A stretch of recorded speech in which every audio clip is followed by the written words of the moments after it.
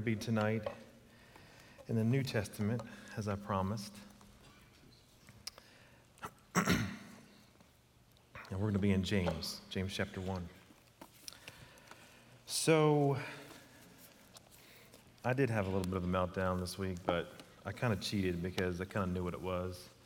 So, you might say it wasn't really a meltdown, but nonetheless. Doing better, and we'll just move on from there. So I thought about some different characters from the New Testament that we would talk about tonight. Peter had meltdowns, Paul did. And go back into the Old Testament. Abraham, had meltdowns. David had meltdowns. Jeremiah had a huge meltdown as he's turned around and seen the city of Jerusalem destroyed. So there's a lot more to choose from, but I decided tonight to kind of go in a different direction. And rather than choose a well-known character, I thought it best to tie all the messages together with what I'm calling a theology of meltdowns, okay? So, let me explain. As a proper term, theology is defined as the study and character of God. But when we use it in a practical sense here, it really has the idea of belief. Okay, so everybody has the theology of education. Okay, so most parents, right, believe in a particular kind of education. Maybe a public education, maybe a private education, maybe education from home. Okay, maybe you don't have children. Guess what? You still have a theology of education, right? There might even be a parent, I don't know who that might be, that doesn't want their child to be educated at all. And they too have a theology of education. It's always there. And I've been doing this for the last couple of weeks, developing a theology of meltdowns. And you see, like it or not, you have a theology of meltdowns, I have a theology of meltdowns, and it's all based upon how we respond. It may not be written down on paper. You may not have it fully developed, but it's there. And it comes to the surface when you react and when you respond. And so during this series, we've been discussing the responses of God to meltdowns. We've been discussing the responses that we're really interested in, or how the Bible characters responded. And again, there are many, many other examples that we could do, and we just don't have the time to do that. And we could develop a more detailed theology, you might say, but 4 weeks of meltdowns, like Pastor said, I think we're done with the meltdown series for now. So what I want to do is this final message is take the many responses, and I want to put them down into three categories. Now, as a disclaimer for this final message, we're going to be focusing on meltdowns that serve to grow us as followers of Christ, okay? Not the meltdowns that are due to our own foolishness, okay? So these are the meltdowns that are meant to grow us, not things that we just foolishly do that we're not supposed to do. Like eating that last piece of pizza late at night, knowing that it's going to bother you the next morning and you get the idea. Like we talked about last week, you're going down the interstate at 100 mile an hour and you get stopped by the police and you whine and complain. Well, that was your fault. You knew not to do that, okay? We're going to talk about the ones that are meant to grow us. And so in the book of James, the terms trials, the terms testings, the terms temptation are all kind of words that are used to describe or designate those types of meltdowns. And those types of meltdowns are supposed to grow us and to grow our Christian faith. So as we look at the text here in James chapter 1, there are some ways to respond to meltdowns, some biblical ways you respond, and then there is one way that you never respond to meltdowns. And so that's kind of how we're going to do it. All right, so the first one here up on the screen is joy. The right response is joy. So we've got 3 right responses, 1 wrong response, if you're taking notes. So look at the text here, James chapter 1, verse 1. It says, James, a bondservant of God and of the Lord Jesus Christ, to the 12 tribes which are scattered abroad. Greetings, he says. My brethren, count it all joy when you fall into various trials, knowing that the testing of your faith produces patience. But let patience have its perfect work, that you may be perfect and complete, lacking nothing. And we'll get to the rest of the text here. Counting it all joy is not the first reaction that you have to a meltdown, I don't think it is. I know it's not me. I think we focus too much on the word joy, though, and say, how can we have joy in such a difficult time? And when we hear the word joy, we might picture somebody jumping up and down in excitement, like after a sporting event, or maybe after a major milestone in their life. But we have to be careful that we don't confuse joy for happiness, okay? Because they're two similar words. So we define joy as the heart attitude regardless of the circumstances. So you can be joyful regardless of what's going on all around. I have joy or rejoice in the hope of my salvation. The world can be falling apart, and sometimes we feel it is, right, around us, but I know that this world is not my home. I have a future in heaven with Jesus. I have joy based upon that. Happiness is different because happiness is the heart's attitude based on the circumstances. So there are a lot of things that make me happy. Piping hot bread from the oven that my son likes to make sometimes when I ask him 5 or 6 times. And he finally does it for me. A fresh cup of coffee in the morning, freshly ground cup of coffee. Maybe it's a sizable tax return. Maybe it's a job promotion, whatever it might be. There are many circumstances that provide us with happiness, okay? So we might look at happiness as focused on the external and joy as focused on the internal. But the point is here that you can be joyfully unhappy, okay? Sounds like an oxymoron, but it's not. Because during a meltdown, when everything seems to be going wrong externally, you can still have joy within. Joy that's an attitude of your heart. And I like what one author says. He says it this way. He says, joy, in turn, speaks of a state of being rather than emotion. He says, joy is quite different from happiness, so that this verse does not support the idea that a Christian must smile all the time. He says, joy may be defined as a settled contentment in every situation, or, he says, and I love this phrase, it's long, an unnatural reaction of deep, steady, and unadulterated thankful trust in God. That's a long statement. An unnatural reaction of deep, steadied, and unadulterated thankful trust in God. So in the immediate context of the book of James, the Jewish believers are being persecuted. They're forced to abandon their homes, to relocate to other areas, right? And James says, I know this is not a happy time, but you can still have a joyful attitude in your heart. Now, there's another word, though. You see joy in the text in verse 2, but the other word here is the word count in verse 2, or some of your translations might say consider. And this is a unique word because it has to deal with leadership. And this word actually literally means to go first or to lead the way, right? Not a verb you'd think that would be here, but it's a verb of thought. It's a verb of thinking, not a verb of emotion, okay? So when we bring all these phrases together, it sounds something like this. Allow a joyful attitude to be what leads your thinking in a meltdown. Do you get that? Allow a joyful attitude to be what leads your thinking in a meltdown, because when you're in a meltdown, your thinking is not being led towards a joyful state. Your thinking is being led in every other directions. And so for James to instruct this means that people whom he is writing to are obviously not doing this. Joy was not leading their thinking. They were forgetting that meltdowns have a purpose. They were forgetting that meltdowns were beneficial to us. But joy was not leading their thinking. And so for James, the point is that meltdowns can teach us this patient endurance, okay? But joy has to be what leads you. Now, there are 3 responses we're going to talk about tonight, and it's my prayer that you respond in all 3 ways. Don't just choose one of them and say, okay, I want this way, and then I'll get rid of the rest of them, okay? It's the intent that you respond in all 3 ways, okay? But in this context here, the first one that he notes is this idea of a joyful attitude that leads your thinking in a meltdown. So next time you go into a meltdown, everything else on the outside is going crazy and nuts, but you need to let that joy, that settled contentment and thankful trust in God to lead your thinking as you go through it. And I think we naturally want to do that. And I think sometimes some meltdowns we feel we do better with, right, than others. Some meltdowns we get into and we fall apart. And we're like, man, I thought I was going to do so much better this time. It just falls apart. So allow joy to be what leads your thinking. And I like the way that author says that. A second response from the text is a patient response.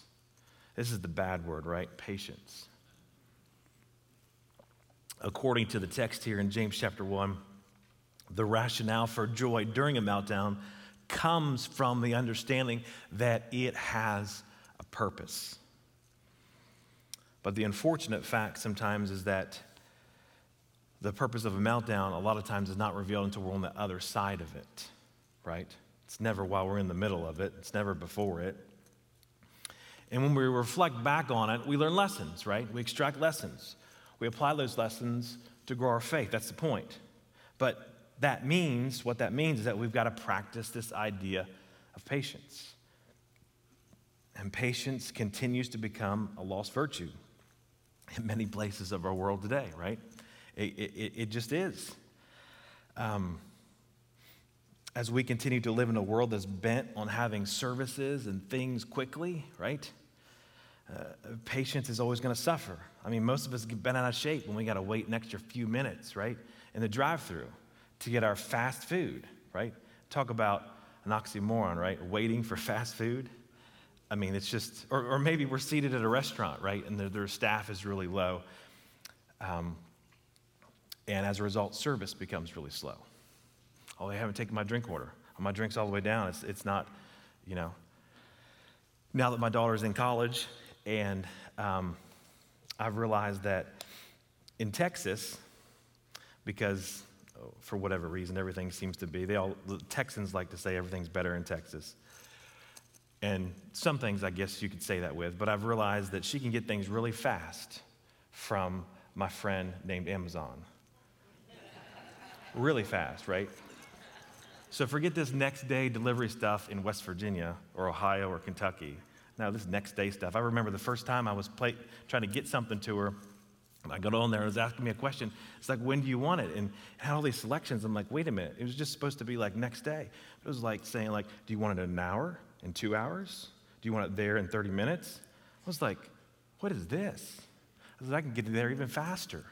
But it's this tendency to want things speed up. And I'm sorry to burst your bubble, but there's no fast track for meltdowns.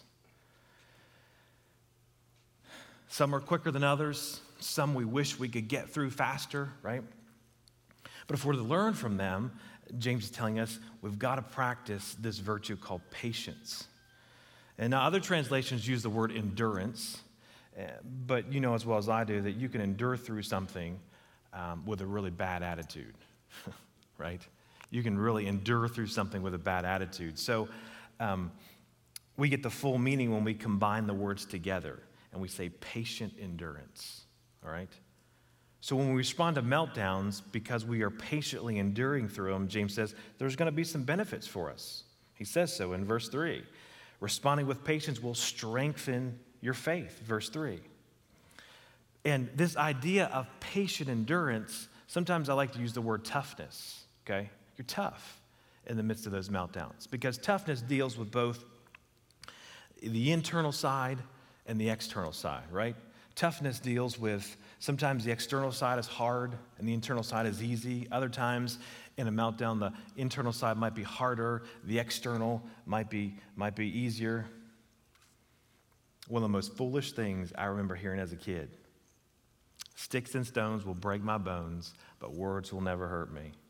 I'm sorry, but that's just bad theology. I mean, that's just bad theology. In my estimation, or my experience, physical bruises heal much faster than mental ones. I mean, whoever thought, it's a great rhyme, it's beautiful, turn the other cheek, don't listen to them, but still, it's just bad theology. But that idea of patience, of practicing. And then he says, secondly, responding with patience will produce maturity. And that's what we're supposed to be. We're supposed to be living lives that are driving towards this idea of maturity, looking like and living like Jesus. So what he says is that the key to a meltdown is endurance.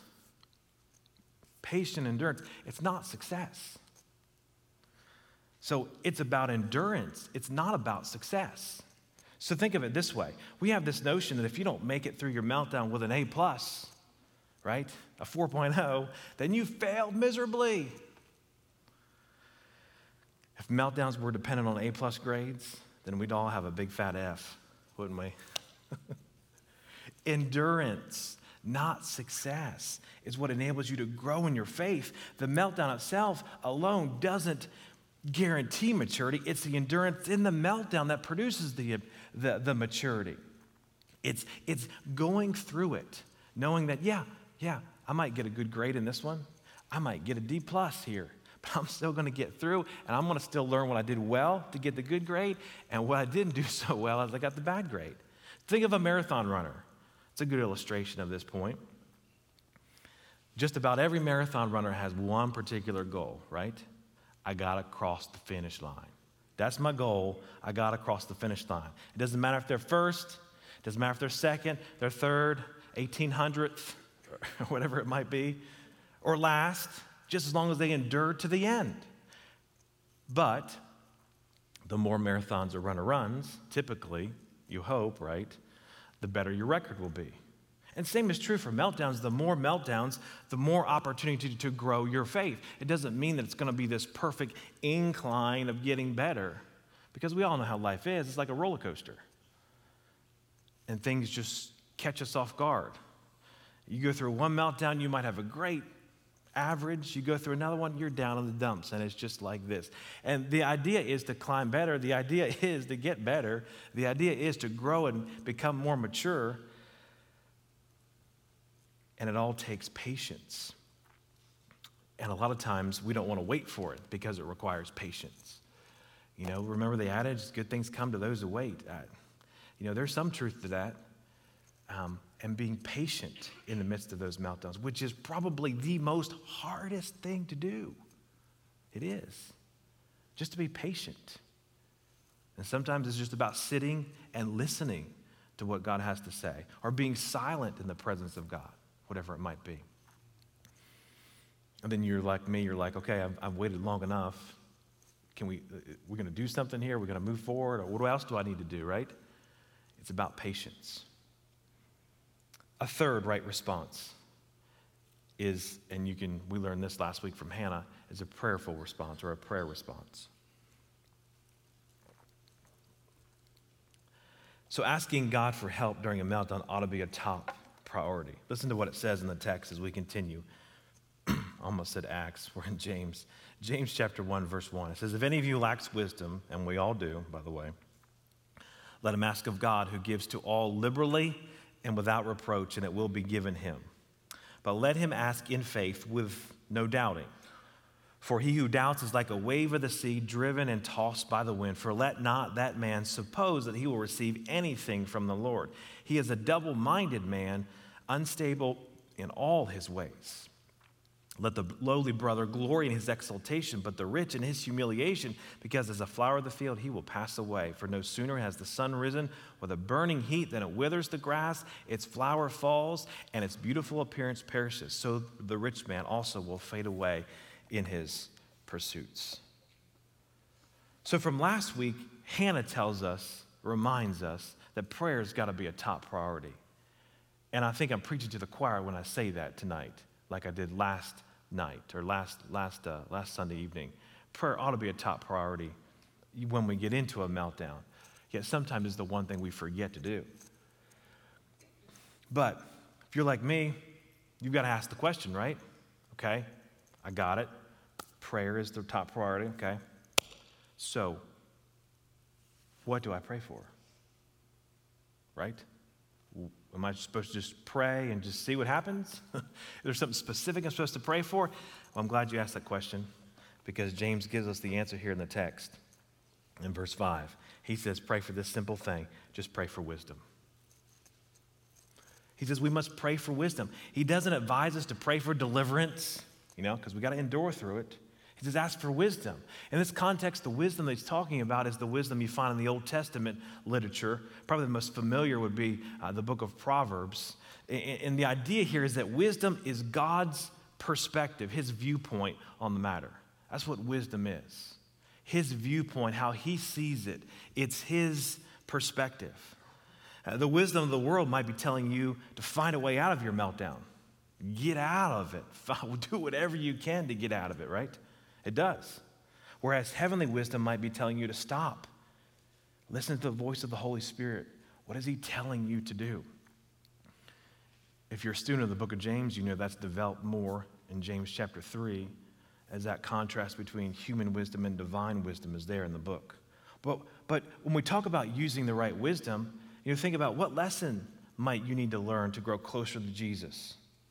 And by the way, I love this because the text says that if you ask for wisdom, the Bible says you'll get it. Period. End of sentence. If any of you lack wisdom, let him ask of God, and God will give it to you, it says. God will not scold you. God will not reprimand you for asking for the wisdom. He says he will give it to you. He wants us to ask for it. He wants to give it to us. And God is not saying that he will give us more knowledge or a higher IQ. No. He's saying he will give us the ability to see the importance of enduring through our meltdowns because that's his perspective. But be careful, though, as the text continues. And I'm just slowly moving down through this text as you note. You got to ask correctly. So you ask for wisdom, you pray for wisdom, okay? But it says we must ask correctly. Verse 6 tells us, it says this is the right way to ask for wisdom, and there's a wrong way to ask for wisdom. The right way is with an attitude of faith, as it says here. The wrong way is with an attitude of doubt. And so James kind of explains. He says, one who doubts is like a wave of the sea that is tossed around, like this constant swell of the ocean that's moving about. Does such a person who lives and thinks like that thinks he's actually going to receive something from the Lord? No. If he's waving and moving around like that, constantly doubting, of course not. Because he's not asking in faith. That man, James says, he's double-minded. He's literally double-souled. That's what the word actually means. He's double-souled. It's as if he just can't make up his mind and there are two souls in his body. Later on in James chapter 4, he talks more about the double-minded man who wants to be friends with the world and friends with God. It's a unique term that only James develops. But the one main character trait of a double-minded person is they are unstable, okay? They're just unstable. Not just in some of their ways, it says in all of their ways. They're unstable. Now, unstable is the same word that's used in James chapter 3, verse 8 about the tongue, right? When it describes the tongue as unruly, uncontrollable. And we know how unstable our tongues can be, right? We know how unstable this little member is that sits inside of our mouth. We know how unstable, how unruly sometimes, how uncontrollable this little member in our mouth is. You see the point he's trying to make? He's saying all this doubting and double-mindedness, he's saying this is the exact opposite of how we ought to pray. It's the exact opposite of how we ought to pray. We ought not pray like that. He's saying we need to pray differently. We must pray in faith, praying with a single-minded focus in the goodness of God. Because God wants to see he wants us to see things from his perspective. That's what the text is saying. He wants us to see the reason for our meltdowns. He has the best interests at heart for us. And so when we pray in wisdom, he says, make sure you're praying in faith, not doubting. And you're like, how in the world, right?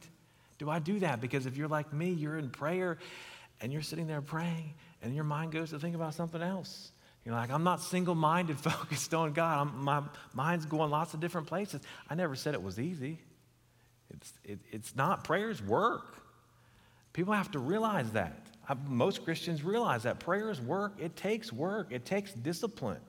You might start a few minutes every day, but it takes work, it takes discipline. Usually you find a time that's best, right, for you to pray, where distractions are minimal, right? You've probably figured that out. Or with Bible reading, times when distractions are minimal so you can really focus in on what God wants to tell you and what you're trying to learn from the text you're studying. You want to hear him. You want to be sensitive to the Holy Spirit. So it doesn't mean that it's going to be easy.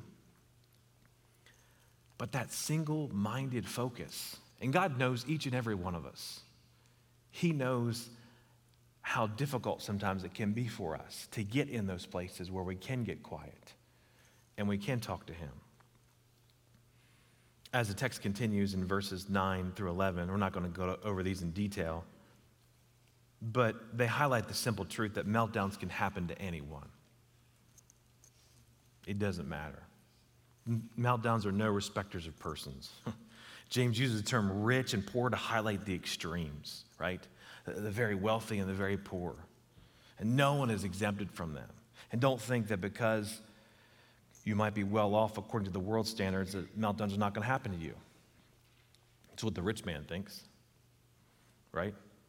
He thinks, I've got too much. I can just easily pay and, fund everything, and nothing bad's going to happen to me. Nor should you expect constant meltdowns to happen to you if you're having trouble making ends meet. And that's the poor man. He constantly thinks, the world is out to tear me up. The world is out. It's just bad. I just have a horrible time with the world because I'm poor. Your worldly status doesn't matter to a meltdown. What matters is your response to the meltdown. It's just a reminder that it can happen to anyone, and it can happen so quickly. And sometimes I feel like we just automatically respond to it without even just stopping to take a breath, take a minute. Okay. All right. Now, what's the right way to respond to this? I don't want to go into a meltdown, right? But what's the right way to respond to this? And then comes verse 12. I like what verse 12 says. Blessed is the man who endures. We could substitute trials, temptations, meltdowns here. For when he has been approved, he will receive the crown of life, which the Lord has promised to those that love him. Do you know that word trials and temptations is the same Greek word, periosmos? It's the same word, trials and temptations. And I'm calling it meltdowns for the sake of our study. It's the same word. In the first 11 verses, James says this is how you're supposed to respond to a meltdown. This is the key factor that determines if a meltdown is going to be beneficial to you. How do you respond to it? Do you respond to it with joy? Do you respond to it in prayer? Do you respond to it with patience? Do you do all three? Because responding to a meltdown the right way allows you to faithfully endure through the meltdown. And when you're successful in this, and it says here in the text, blessed is the man who endures, for when he has been approved, he will receive the crown of life, which the Lord has promised to those that love him. And this refers to something that's going to happen later on at the judgment seat of Christ when he gives out rewards or crowns for the faithful followers of Christ. But I also think that we are rewarded in this life. When we endure through meltdowns, we're rewarded with maturity. We're rewarded with patience, right? We're rewarded with wisdom. We're rewarded with faith, with a lot of things. But the first 11 verses remind us how we respond, because responding is the key factor. And when we use God's wisdom, we come to understand that a meltdown can actually be viewed as a gift from God. And that gift is designed to produce maturity in our lives. But before he gets there, James takes the other side of the coin in verse 13, 14, and 15. This is the wrong perspective to have in the midst of a meltdown. What happens when we trade in God's perspective of a meltdown for our human, incomplete perspective? This is what we do. We blame God. Listen to what it says. Verse 13. Let no one say when he is tempted, I am tempted by God, for God cannot be tempted by evil, nor does he himself tempt anyone. But each one is tempted when he is drawn away by his own desires and enticed. Then when desire has conceived, it gives birth to sin, and sin, when it's full grown, gives forth to death. Do not be deceived, my beloved brethren. Every good and every perfect gift is from above and comes down from the Father of lights, with whom there is no variance or shadow of turning. Of his own will he brought us forth by the word of truth, that we might be the first fruits, or a kind of first fruits of his creatures.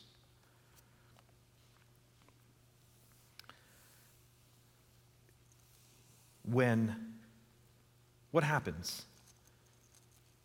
When we respond wrongly, we begin to blame God. This doesn't mean that we're not permitted to ask questions during a meltdown.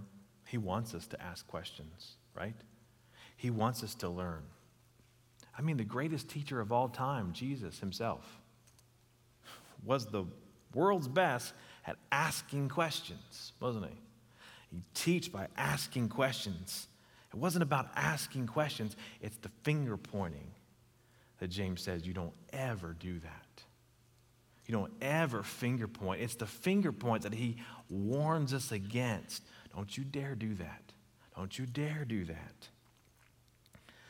The purpose, God allows these meltdowns for good. It's a gift, a benefit for us.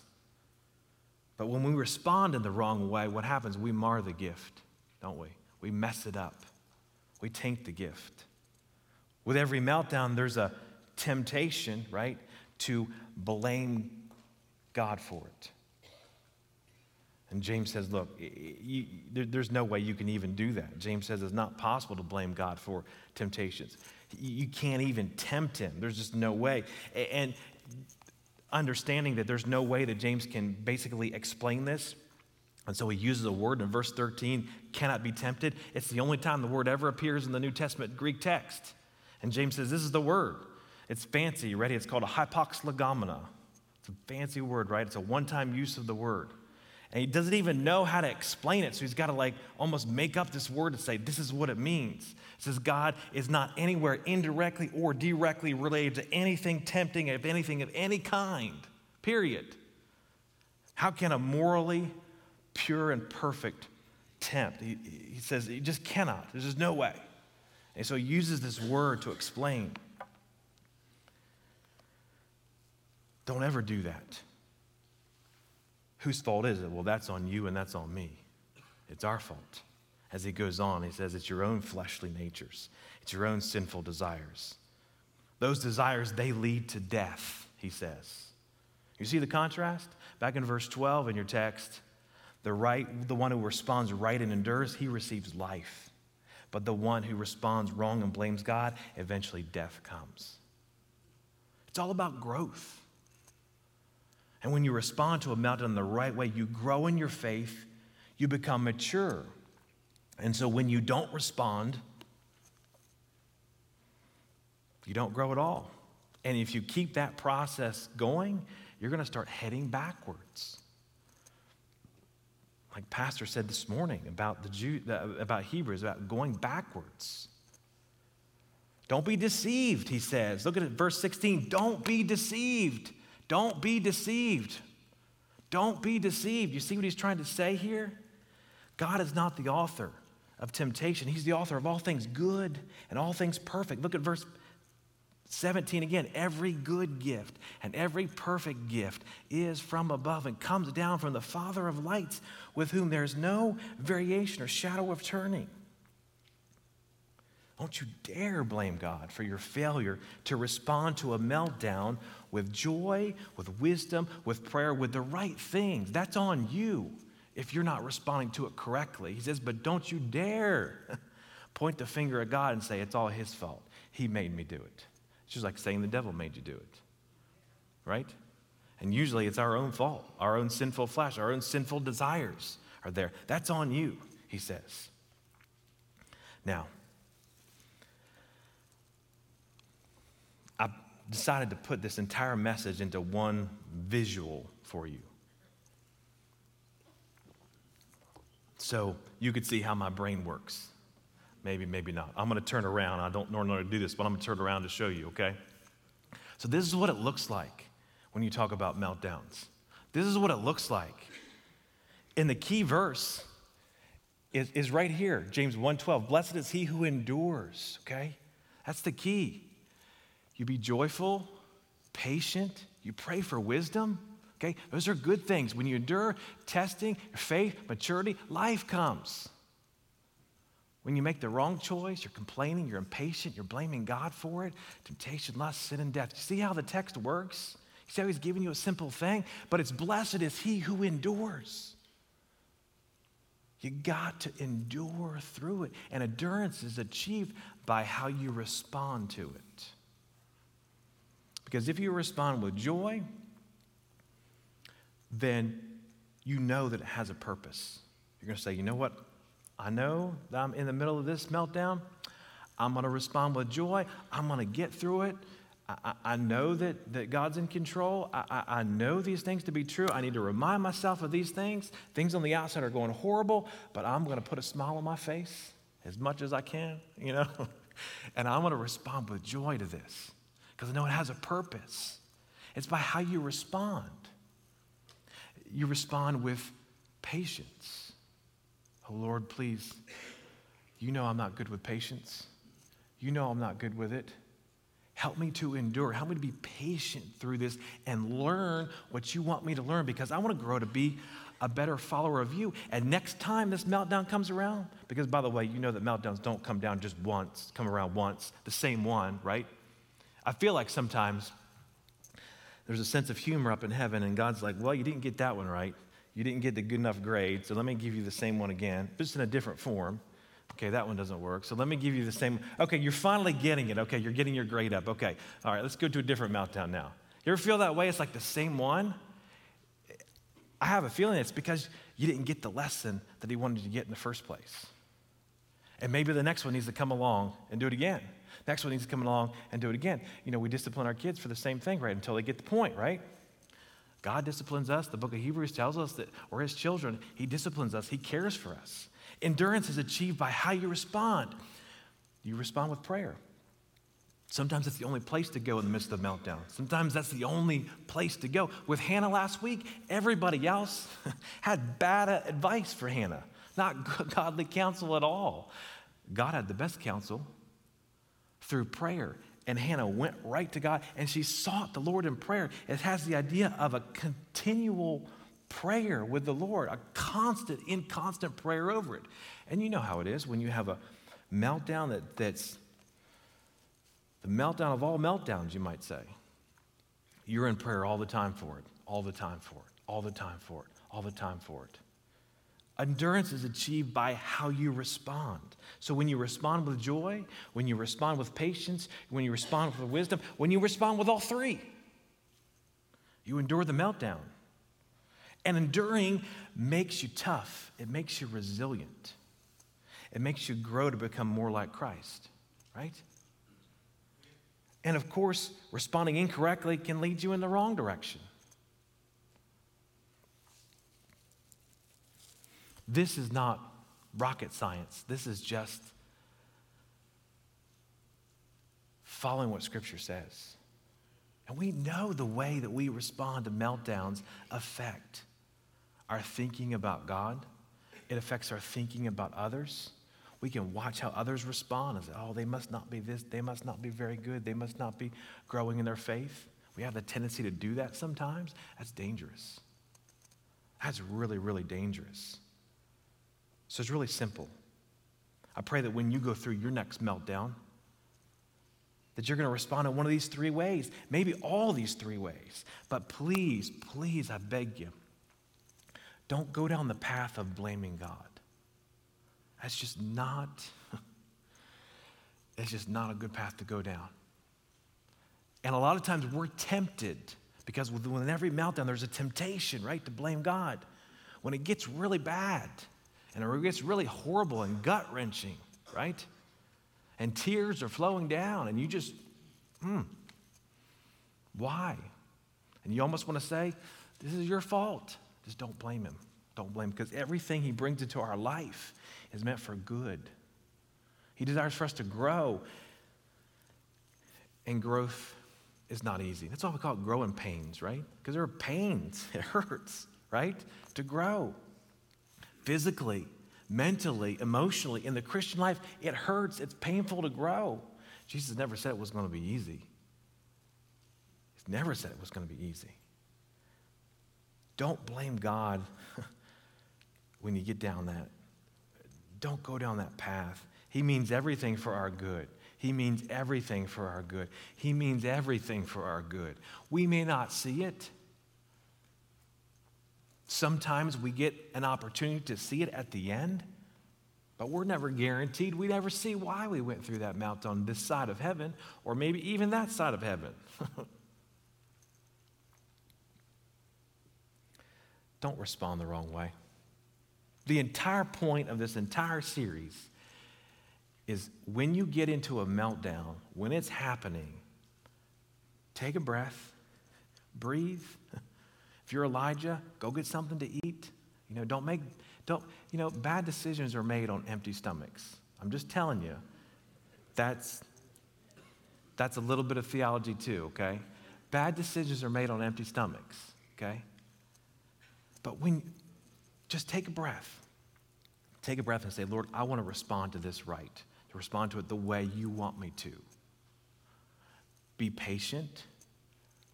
Ask for prayer. Pray for wisdom. Lord, what do you want me to learn from this? How am I supposed to see this? Why is this for my good? How can this be for my good?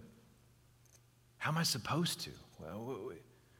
And then you have this joy that comes. You remember what happened to Hannah last week when she finally released it to the Lord? It says she went up, her face changed, and she ate. She had this settled joy in her heart that she knew that it was in God's hands and that he was going to take care of it.